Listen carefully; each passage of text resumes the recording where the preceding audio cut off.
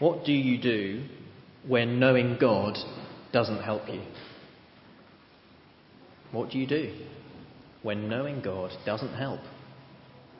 Job was a good man, blameless and upright, one who feared God and who shunned evil. The greatest man among all the peoples of the East, we're told as the book opens in chapter 1. Later on in chapter 29, we see Job described as one who people waited for as for refreshing showers, drinking in his words as the spring rain. When Job smiled at them, they scarcely believed it. The light of his face was precious to them. Job was a good man, a godly man, a generous and wise man, a great man to know. But then his world fell apart. In a single day, he was attacked from every angle. His wealth, his livestock, his servants were all taken and killed. And the news comes to Job in wave after wave of destruction and despair. And just when he is going numb from the shock of it, he finds that he is not numb, but feels the ice pierce his heart as news comes that his 10 children have been wiped out. And then it's not long before Job's own body bears the marks of suffering. Angry sores cover his whole body, so many that he's unrecognisable to his friends, excruciating to the touch, and yet itching so badly that in desperation he takes a broken shard of pottery and starts scraping. Such suffering. A suffering that causes his 3 friends to weep aloud at the sight of him, and which causes Job to wish he were dead. Indeed, to wish that he had never lived. Chapter 3, verse 3, "May the day of my birth perish, and the night it was said, a boy is born. That day may it turn to darkness. May God above not care about it. May no light shine upon it." And those of you who have known this sort of suffering will know that that is not hyperbole. Job isn't exaggerating for effect. When the pain is so raw that every second feels like an hour, when grief and pain fill your every thought and deny you any rest, then you are left wishing for anything that will make it stop, even if that means that your life has to stop. And yet it does not stop. On and on, chapter after chapter, it rolls. And so in chapter 19, we hear Job's anguish continue. Have a look at verse 10. "God tears me down on every side till I am gone. He uproots my hope like a tree. His anger burns against me. He counts me among his enemies. His troops advance in force. They build a siege ramp against me and encamp around my tent." Job is afflicted by God. For him, it's as though he's poked his head out of his small tent one morning to find the full might of the army of God surrounding him, every tank and gun trained at his heart. Of course, we know from chapters 1 and 2 that God is not actually Job's enemy, but it feels like that to him. And for Job, it's not just the Lord who is against him, it's everyone. He is all alone. He goes on, verse 13, "God has alienated my brothers from me. My acquaintances are completely estranged from me. My kinsmen have gone away. My friends have forgotten me." Verse 17, "My breath is offensive to my wife." I love that verse. Job's suffering has left him alone. Have you known that? The loneliness that comes when you are in such pain that people start to avoid you because they don't know what to say. Or the loneliness that comes when the weeks have passed and the phone calls and the visits and the cards have stopped. When everyone else is back to normal, but you are still hurting so much. Suffering and sorrowful, afflicted and alone. For some here tonight, this issue of suffering and how our understanding of God fits into it may be a theoretical one, a dispassionate one. But that is not the way the book of Job approaches it. It is intensely personal. It is brutally real, born out of the extreme agony of this man who cries out for answers, who cries out for hope, and who at times just cries out. And because suffering has touched our lives, Or perhaps because we know that we won't avoid it for too much longer. Well, we join with Job and we cry out too. But what is the cry? If we know the reality of suffering, then what is the problem of suffering? What is the question that we want answers to? I've been struck this week by the surprising way I think this book approaches this problem of suffering. You see, we tend to think that suffering casts doubt on the relationship God has with his people. Does he really care? Is he really in control? And yet back in chapter 1, Satan says that Job's blessing casts doubt on the relationship God has with his people. The problem in the book of Job is not the problem of suffering, it's the problem of blessing. Have a look at chapter 1, verse 8. The Lord said to Satan, "Have you considered my servant Job? There's no one on earth like him. He's blameless and upright, a man who fears God and shuns evil."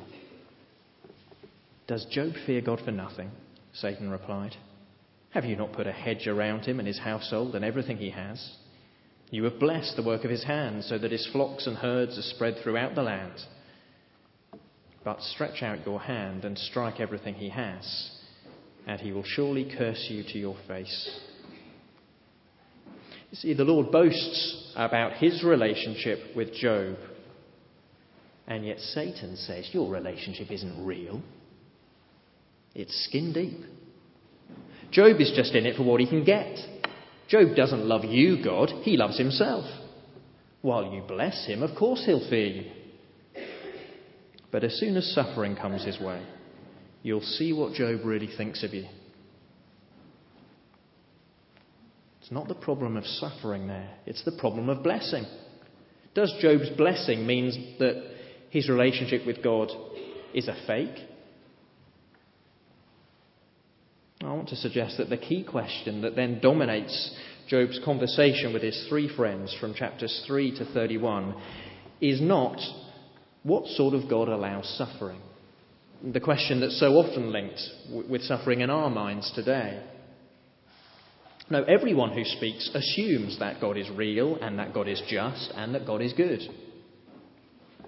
No, rather the question is this: how will Job respond to suffering? What will he do when knowing God doesn't help him? Last week we saw that he refuses to curse God as Satan predicted that he would. The amazing statements that he makes. The Lord gave and the Lord has taken away. May the name of the Lord be praised. And when his wife says to him in chapter 2, "Are you still holding to your integrity? Curse God and die." He cuts her off.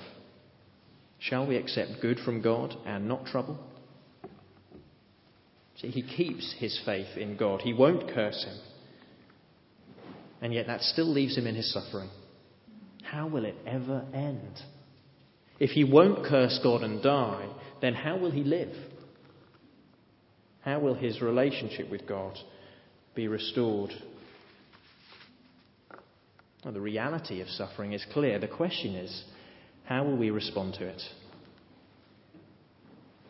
And I think really that two options are presented throughout chapters 3 to 31. The first option is to respond to suffering by trusting in our righteousness. And this we see in Job's three friends. It is three comforters, as they're known, although they're nothing of the kind. They arrive at the end of chapter 2, Eliphaz, Bildad and Zophar, and for a long week they sit with Job amid the ashes, patiently waiting for their friend to speak. Indeed, until we're ready to do the same for a friend of ours, we should not be too quick to point the finger of judgment at them for the wrong things they say that follow. Nonetheless, when Job finally does speak, to protest his innocence and to speak longingly of death, it is too much for them. And one by one they bring their theology to bear against Job. For Job's suffering, they say, is clearly a result of Job's sin. That's their theory. And from their arrival in chapter 3 to their eventual silence 28 chapters later, they never move from their position. One after one, they apply this theory ruthlessly to Job.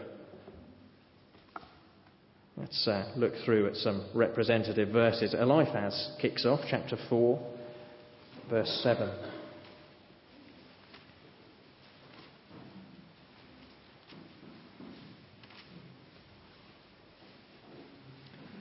Consider now, who being innocent has ever perished?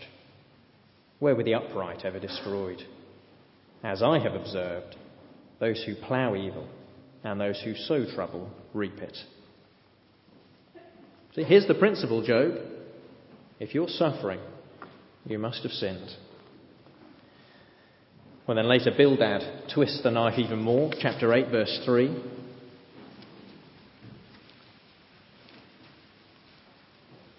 Does God pervert justice? Does the Almighty pervert what is right? When your children sinned against him, he gave them over to the penalty of their sin. It's not just Job that's getting what he deserved. His 10 children, crushed as the home they were in collapsed, were guilty too. Good riddance to them. And then Zophar gets his turn. Over the page, chapter 11, verse 4. You say to God, my beliefs are flawless and I am pure in your sight. Oh, how I wish that God would speak and that he would open his lips against you and disclose to you the secrets of wisdom. For true wisdom has 2 sides. Know this, God has even forgotten some of your sin. In other words, Job, I'm looking forward to seeing you get what's coming to you. You think your present state is bad? Just wait until God really deals with your sin. That then is what Job's friends have to say. Sin leads to suffering, so Job's suffering must be the result of Job's sin. And if Job feels distant from God, if God has turned on him, then the solution is for Job to repent and become righteous. So again, chapter 11, verse 13. Yet if you devote your heart to him, and stretch out your hands to him, if you put away the sin that is in your hand and allow no evil to dwell in your tent, then you will lift up your face without shame. You will stand firm and without fear. You will surely forget your trouble, recalling it only as waters gone by. Life will be brighter than noonday, and darkness will become like morning. On what basis can we have a true relationship with God? What does Job need? He needs righteousness. He needs to put away his sin and start living well. That's their theory. And so their words do nothing but add to Job's grief. So chapter 19, verse 1, we've made it back there. Job replied, how long will you torment me and crush me with words? 10 times now you have reproached me. Shamelessly you attack me. Of course, Job's friends have their equivalents today. People who are ready, equipped with an arsenal of verses out of context to use as weapons against their friends. Your prayer wasn't answered? Well, you must be lacking in faith. Times are tough, are they? Well, you know you reap what you sow. And sometimes it's not others but ourselves. We can be so quick to forge a link between our experience and our theology. When things are going well, don't we assume that God is with us, that he favours us, that our lives are in good shape spiritually? But when suffering comes, do we waver? Do we think that knowing the Lord doesn't help us? Do we think that the Lord has turned his face away? I think of people that I've met over the past few years. The woman whose husband had died suddenly. Another who was struggling with loneliness and singleness. A couple who had had miscarriage after miscarriage. A man made redundant for the 3rd time in 5 years. All had the same thought. What does God think he's doing? What have I done to deserve this? And when they concluded that they had done nothing to deserve it, then what? Would they curse God? Would they wash their hands of him? That was their temptation. Would they do as Satan predicts Job would do? And not just them, but what will we do when our turn comes round?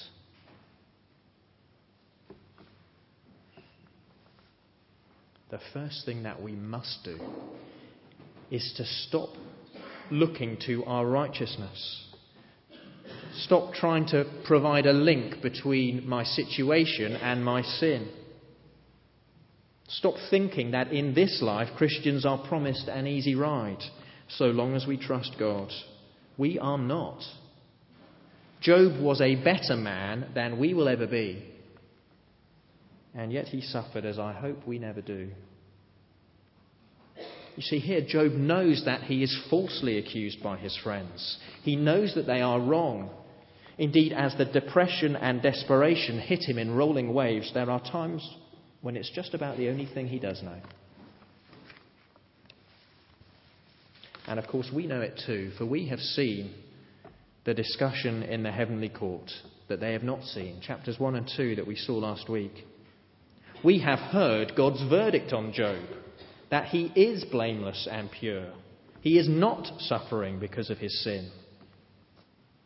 Yes, that can happen. We see it elsewhere in the Bible. 1 Corinthians 11 verse 30 is one reference if you want to look it up later. But it is not the case here.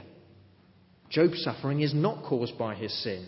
It cannot be because he knows he hasn't done anything wrong. He knows that this correlation between my sin and my suffering is not true. And not just in his own life, but throughout the world. We won't look now, but in chapter 24, he catalogues the suffering of the innocent and weak against the prosperity of the wicked. And we don't need Job to tell us that, do we? Because we see it every day and every week. What could Job's friends say to baby P, that poor 17-month-old in Haringey, whose abuse and death has come to light this week?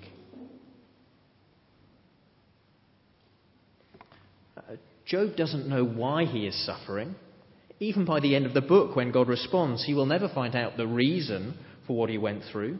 We will search the book of Job in vain for a neat and tidy and all-encompassing answer to suffering. Such an answer belongs to God alone. But Job does know what isn't the answer. He is not suffering for his sin.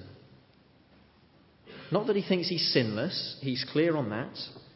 Back in chapter 1, he's offering sacrifices, not just for himself, but for his whole family. And he knows that he doesn't deserve a hearing before God. Let me read chapter 9, verse 2. How can a mortal be righteous before God? Though one wished to dispute with him, he could not answer him 1 time out of 1,000. His wisdom is profound, his power vast. Who has resisted him and come out unscathed? But Job does see that the simplistic answers of his friends don't explain the way things are. They don't provide a solution to his suffering. The answer is not for him to trust his righteousness, to assume that he's done something wrong, that God has put him on some sort of scale where if he puts a foot wrong, something gets wiped out. He will not trust to righteousness, even though his righteousness is far greater than his friends allow.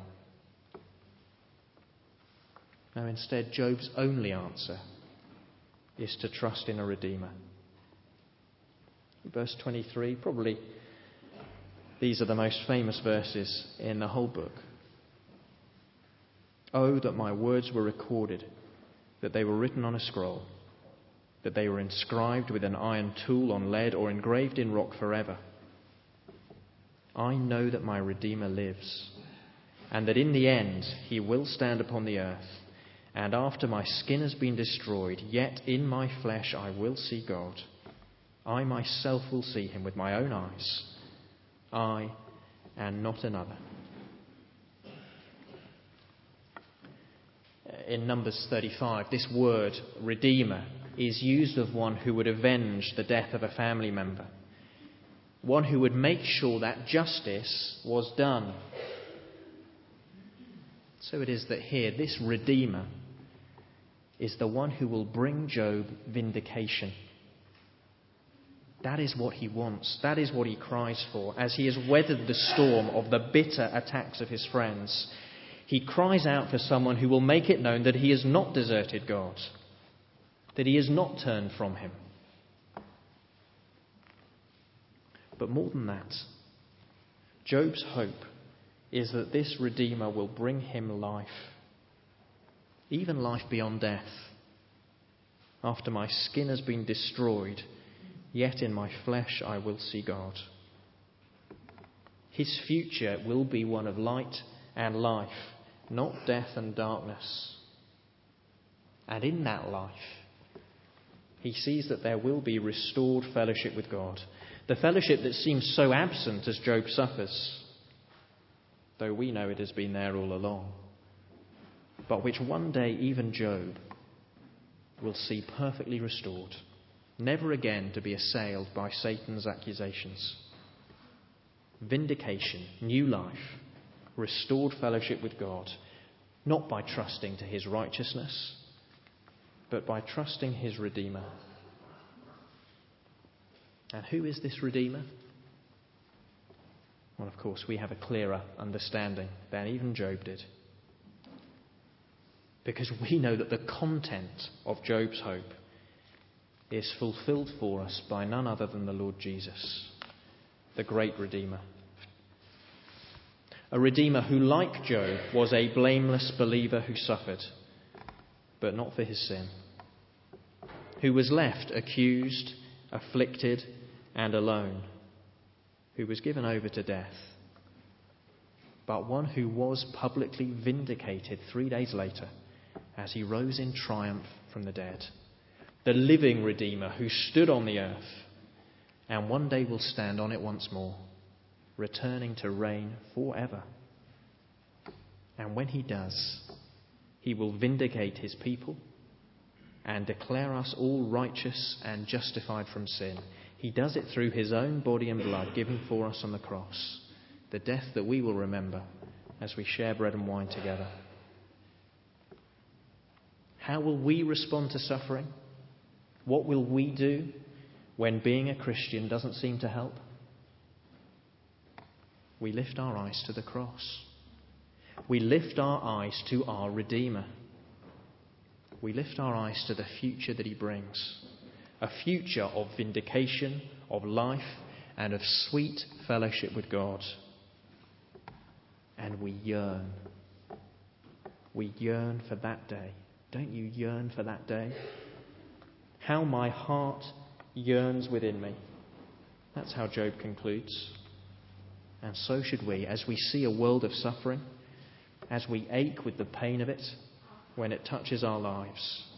So too we ache with longing for our Lord, our Redeemer, and we wait for the day. We wait for the day when he will right every wrong and when he will wipe away every tear from our eyes.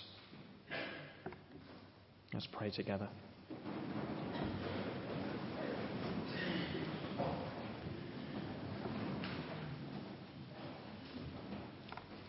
I know that my Redeemer lives, and that in the end he will stand upon the earth. And after my skin has been destroyed, yet in my flesh I will see God. I myself will see him with my own eyes, I and not another. How my heart yearns within me. Our loving Father, suffering leaves us perplexed and in pain. But we trust in your goodness. We trust in your wisdom. We trust in your plan. We trust to your future. We trust in your Son, our Redeemer. And we await. So we ask, come, Lord Jesus. Amen.